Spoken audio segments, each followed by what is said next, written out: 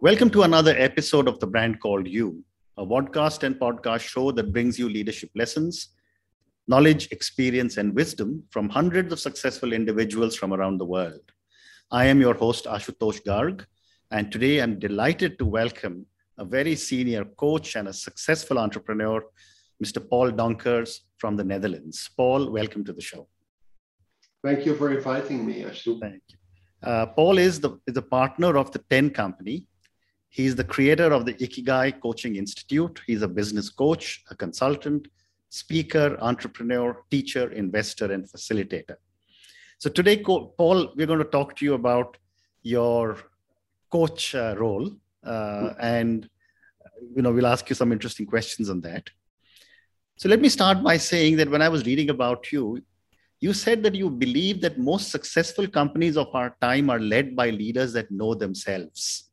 Mm-hmm. Help me understand this belief with an example or an anecdote. Yes, no, I'm happy to share an anecdote about this with you, but of course I have to make it anonymous. But let me start by saying approximately 10 years ago, we were working for a public company, and we were working with the CEO and his leadership team.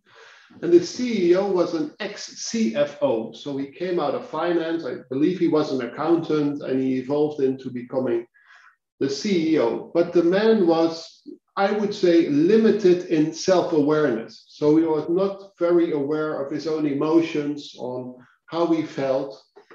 And the result of this was that he was extremely focused on money. Money for the company, which the shareholders liked, of course, in many ways, but also for himself. So he was assuming that when he was, for instance, appointing people in his own leadership team, that money was everything that mattered to his direct reports, which led eventually to, I'd say, suboptimal appointments in his leadership team. There were, it was what I call like a one-sided leadership team. So people were not speaking up to him. He ended up, having people around him that were not giving him any coaching or any mentoring. Mm-hmm. So eventually, long story short, because he was, let's say, not a very good psychologist, and he was not able to place himself in the shoes of what people around him really needed, he ended up having this very money-focused, style of leadership, short-term oriented, and eventually the company got sold. And I think this is just one anecdote. So I think it's really important for leaders to be self-aware. For me, every effective leader is always a little bit of a psychologist. He or she is able to put herself into the shoes of the people that she needs, or that you need to have Very interesting. Very interesting. So, Paul, tell me, what made you become a coach? Okay. So, the short version is, I guess, that, I learned it through life. Meaning that I spent my time in corporate, and I still am, grateful for the years there. It still helps me when I deliver my own coaching, my own business coaching, helps me every day to know what's going on there when you live the life of corporate. But I found out, I guess the hard way in a way, that this wasn't my place on this earth. And I learned through life that being around a leadership team or around the leaders as, how do you say this, as somebody who tells the people what they need to hear.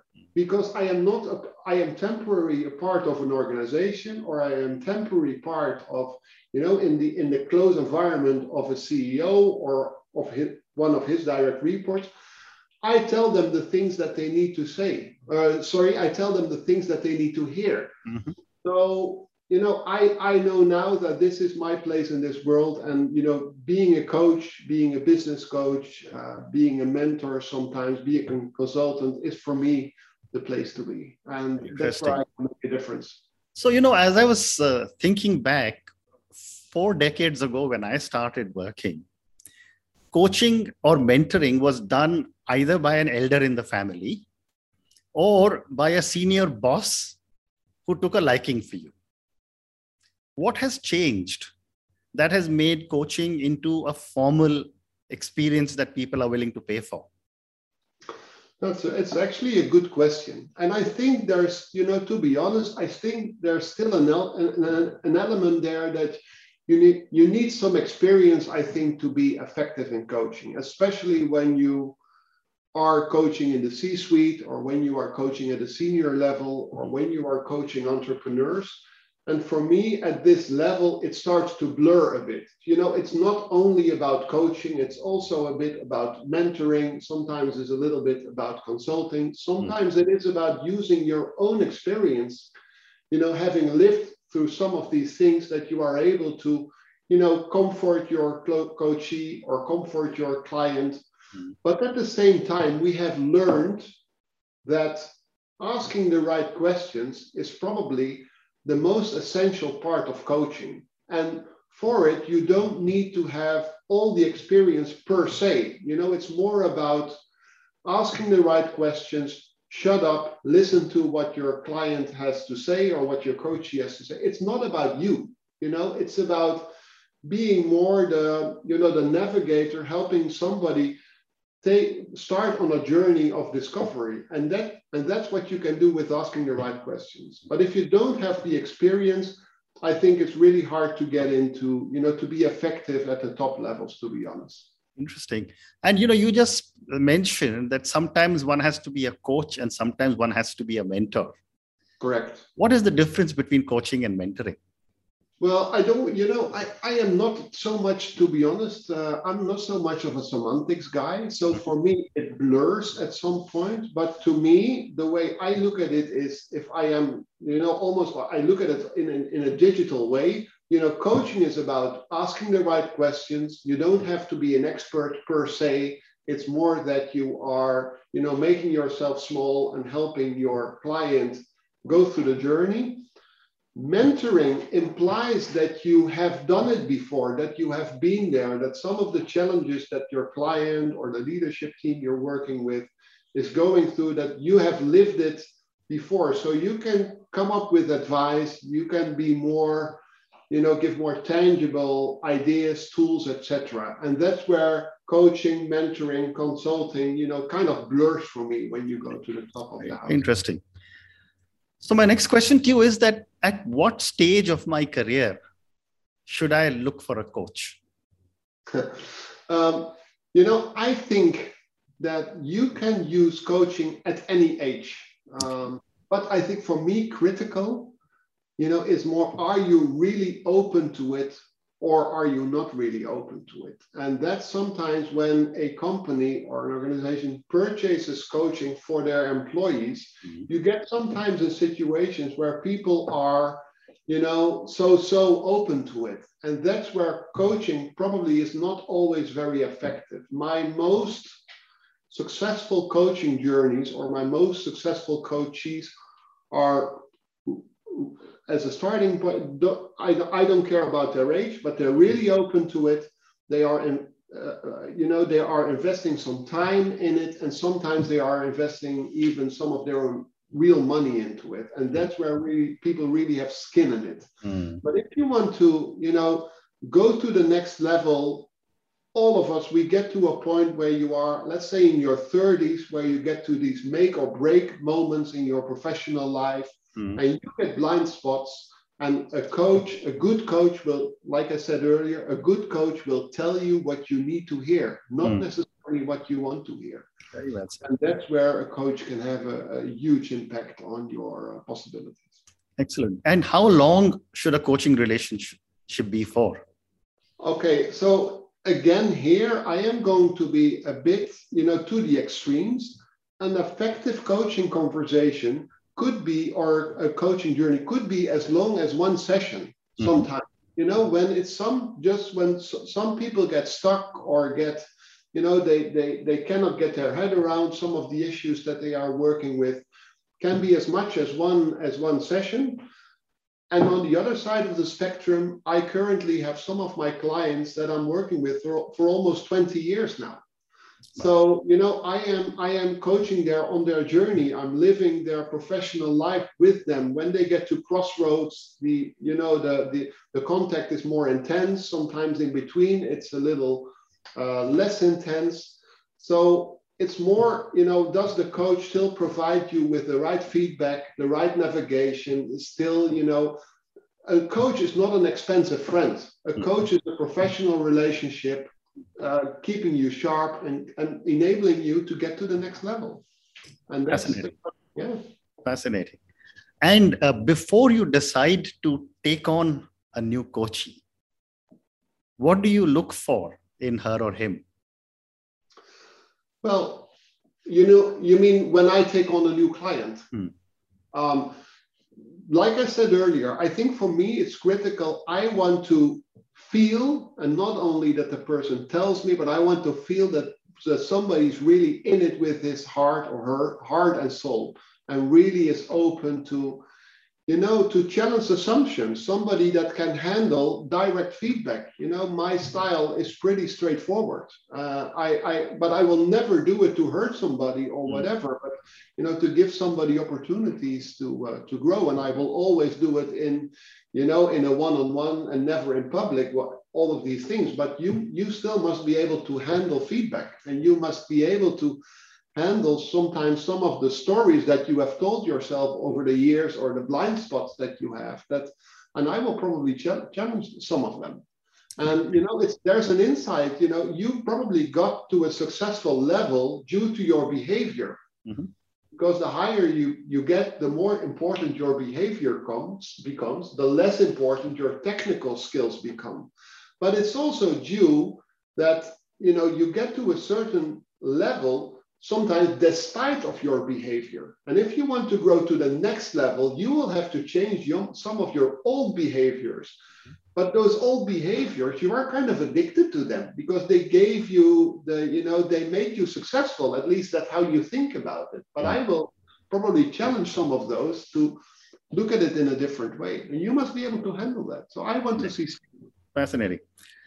And conversely, how does a coachee or your client evaluate that I have a good coach? Okay, so depends a bit on the type of coaching you're hiring. Are you into more life coaching? Is it more like purpose coaching? Is it more like what we call stakeholder coaching?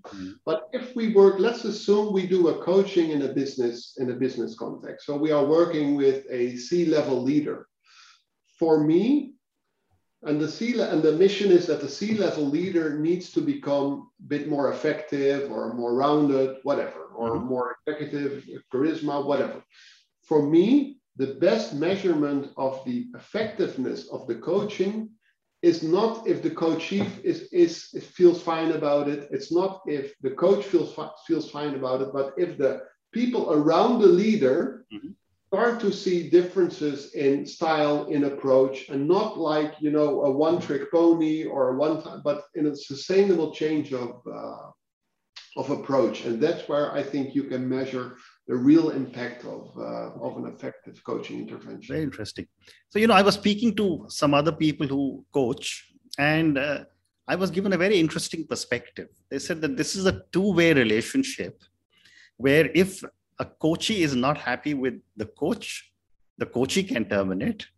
And vice versa, if the coachee is not doing the work that the coach is asking him to do or her to do, the coach can terminate the process. What are your thoughts on that? Of course. Yeah, of course, I have to agree with this one.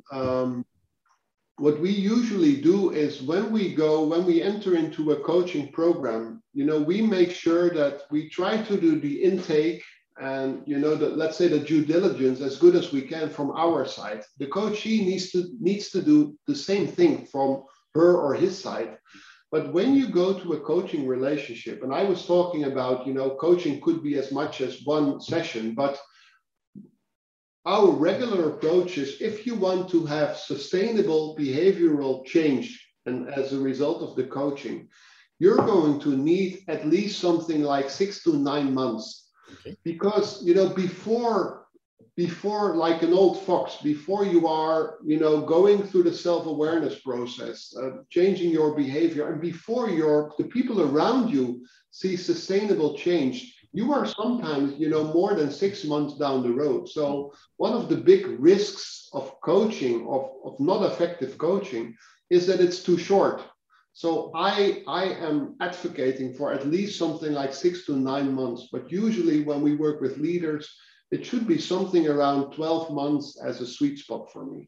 And then if it still makes sense, you can continue. But of course, at any time, both can terminate the contract. However, this is what you should normally not do. I mean, you should do the due diligence good in the beginning, because you have to be able to be confrontational to each other.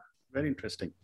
So I've got one more question for you with regard to coaching, and then a few questions for you in another segment. Do you see a difference in coaching someone who is in her or his 50s and someone who's a millennial or a Gen Z? Oh, absolutely. There's a huge difference. When you work with people in their 50s, and of course this is an exaggeration, not for everybody, but usually you get into this phase of your life where you are at least plateauing in your professional life.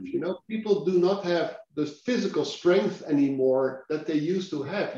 They could be, like working extremely hard, and their body was oftentimes not really talking. Well, perhaps it was talking to them, but they were not, not yet experiencing the downside so much of it. So we see a lot of people who were working perhaps too hard, and also having an impact on their physical state. So we see a lot of people in their 50s thinking about, can I maintain this until I'm 65 or 70? Is this what I want to do with this third phase of my professional life? What is actually my legacy?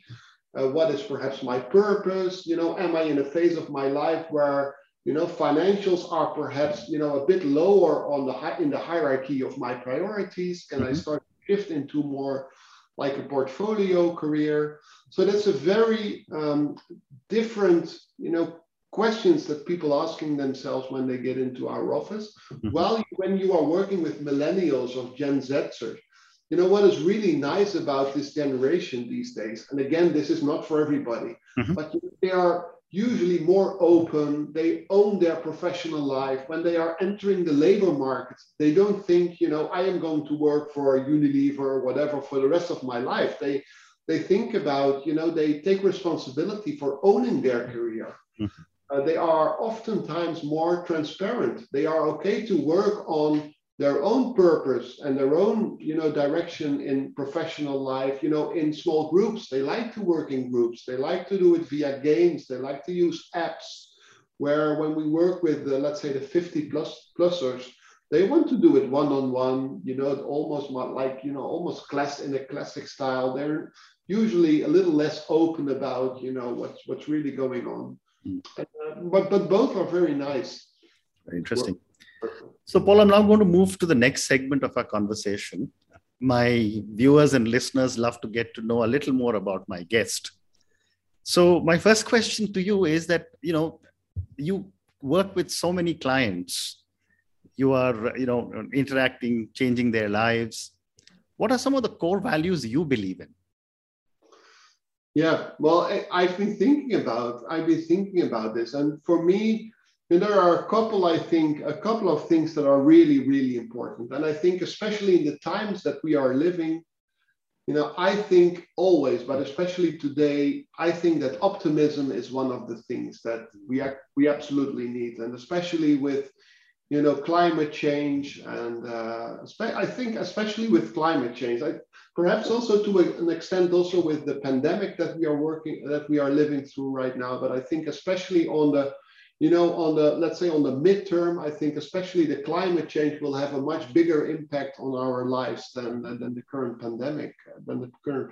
So I always have thought that, optimism is a moral obligation, but I think we should always look for the upside in things, not to be naive, but I think it's all, at the end of the day, it's the most effective way to change things. And change is my second core value. I think that innovation, renewing ourselves, renewing the way we have lived our lives, renewing how we if we have earning models in our companies that have served us for decades, can we, reinvent ourselves? Can we find new ways? And the same goes, connecting it again to climate change, for instance. There are a lot of inventions and a lot of scaling up of things that we're going to need to do in the next few decades. So optimism and innovation are two of my core values that I would like to share with you. Wonderful. My next question to you is, from a corporate life to a coach to working with so many different people, ikigai, speaker, entrepreneur, teacher, investor. As you look at life, what does success mean to Paul? Well, success is, success comes in many ways. And I talked about the word legacy. So I think success in many ways is also, who are the people that we still talk about, and when you really think about it, you see so often that people hold on to things for a long time, hold on to power, or perhaps for oftentimes too long. So success means, also letting things go, giving things to, the next generation, think about legacy, and also have some compassion for the people around you. I think, we are all working with demons, fighting demons, trying to navigate our own way through life. And if you can look at people also with some compassion, I think that's what success looks like. Wonderful. So I have time for two more questions. My next question is, who or what inspires you? I do quite some reading. So I make sure that I do, my reading, and the books that I read vary from the more psychological books to the business books to the Economist, for instance. And that's where I try to develop my own thinking, and I try to sharpen my own thinking. So if you want to, I can share with you a couple of books that have. I would love to. Tell me. I'm going to turn around and take out, three very different books, but in its own way have inspired me a lot.